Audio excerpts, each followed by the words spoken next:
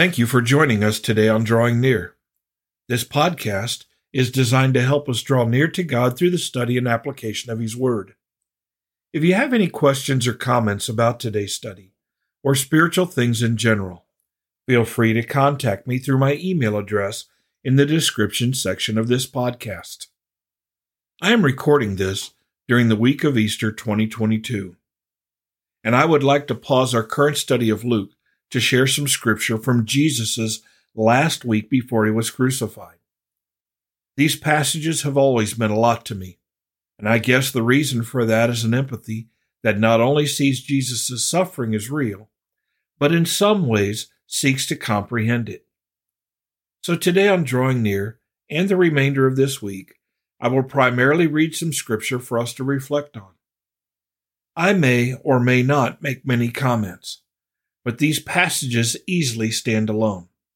And I strongly encourage you to take your Bible and open it to John's Gospel, chapter 12, and follow along as we read the Passion Week, part 1.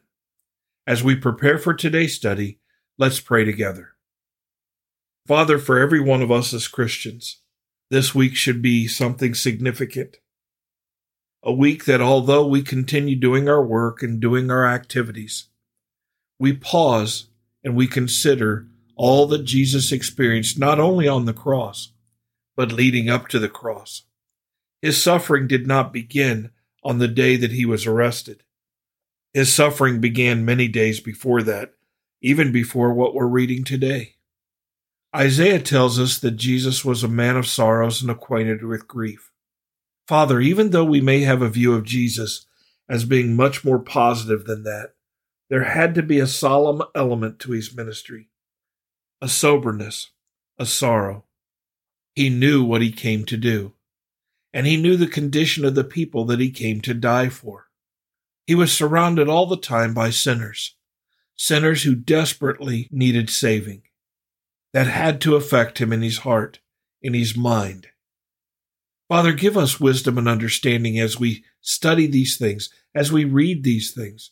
And help each one of us, Father, to ponder them not just for a few moments today, but throughout the day and even in the days to follow. We ask this in Jesus' name. Amen. In John chapter 12, beginning in verse 1, we read, Then 6 days before the Passover, Jesus came to Bethany, where Lazarus was, who had been dead, whom he had raised from the dead. There they made him a supper. And Martha served, but Lazarus was one of those who sat at the table with him. Then Mary took a pound of very costly oil of spikenard, anointed the feet of Jesus, and wiped his feet with her hair. And the house was filled with the fragrance of the oil. But one of his disciples, Judas Iscariot, Simon's son, who would betray him, said, Why was this fragrant oil not sold for 300 denarii? And given to the poor? This he said, not that he cared for the poor, but because he was a thief and had a money box, and he used to take what was put in it. But Jesus said, Let her alone. She has kept this for the day of my burial. For the poor you have with you always, but me you do not have always. Now a great many of the Jews knew that he was there, and they came, not for Jesus' sake only, but that they might also see Lazarus, whom he had raised from the dead. But the chief priests plotted to put Lazarus to death also, because on account of him many of the Jews went away and believed in Jesus.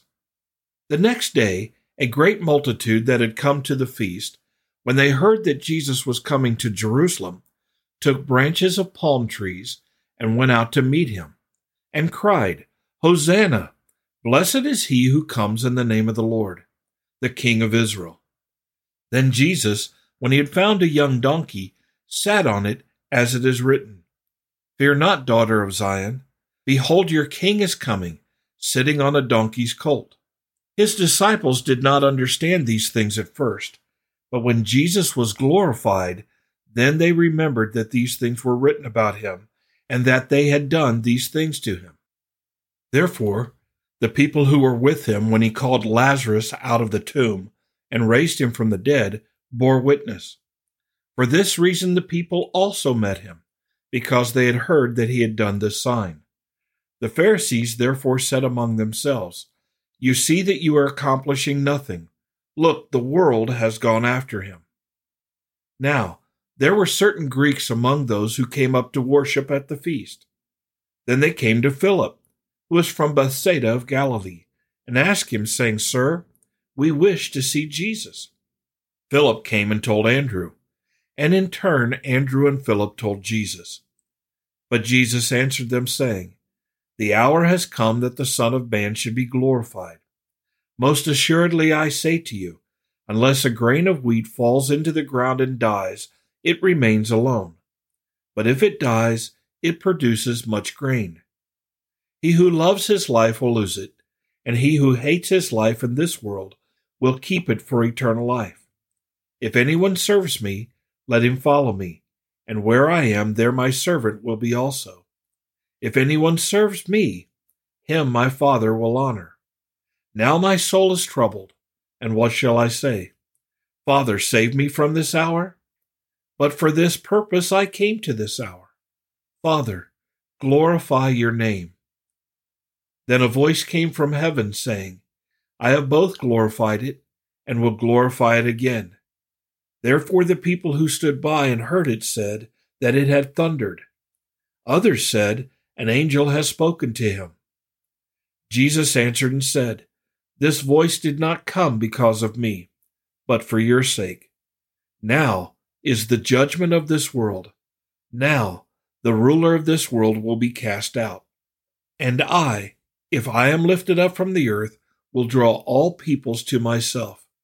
This he said, signifying by what death he would die.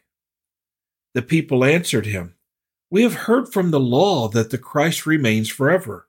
And how can you say the Son of Man must be lifted up? Who is this Son of Man?"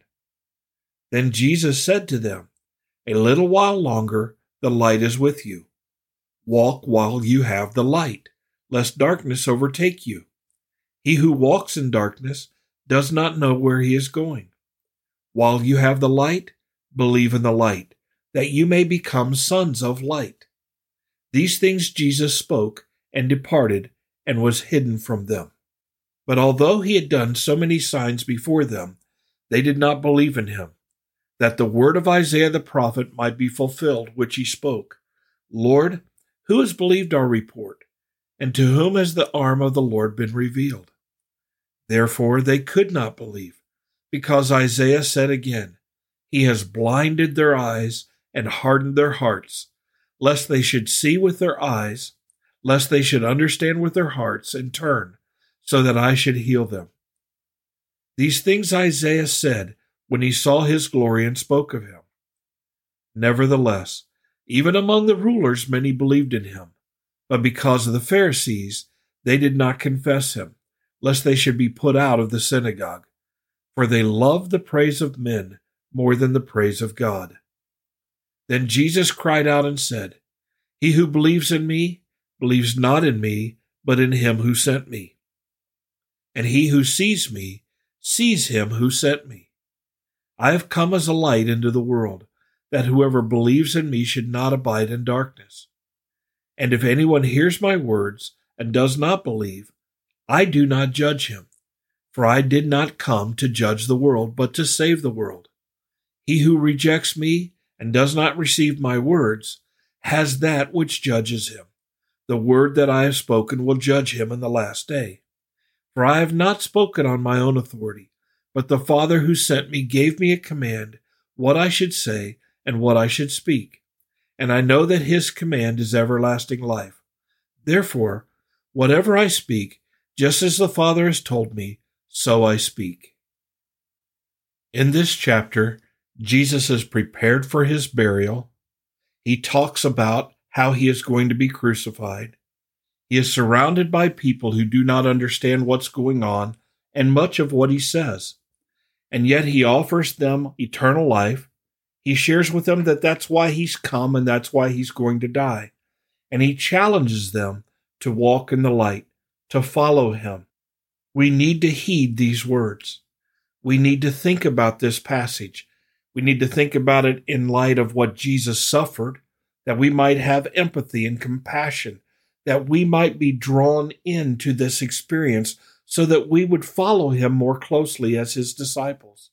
But we also need to think about these words and how we are to be affected by them and live them out day by day, accepting his invitation to salvation, eternal life, and even suffering. Father in heaven, help us with this. Help us to understand what it is to meditate, to not only read a passage and just simply think about it, but to plot out, to determine how this passage is to affect our lives and how we are to live our lives to conform to what you call us to do.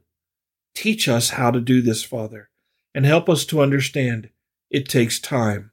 Time to meditate, time to ponder, time to change, time to grow. Father, we thank you for this opportunity. We thank you so much for your Son and his sacrifice. Lord Jesus, thank you for all that you've done that we may have eternal life. It's in your name that we pray. Amen. Thank you for studying with us today. You can subscribe to this podcast on Apple Podcasts, Google Podcasts, Spotify, TuneIn, or the Facebook page Drawing Near. Drawing Near is a ministry of FBC Tipp City based on the truth that if we will draw near to God, he will draw near to us.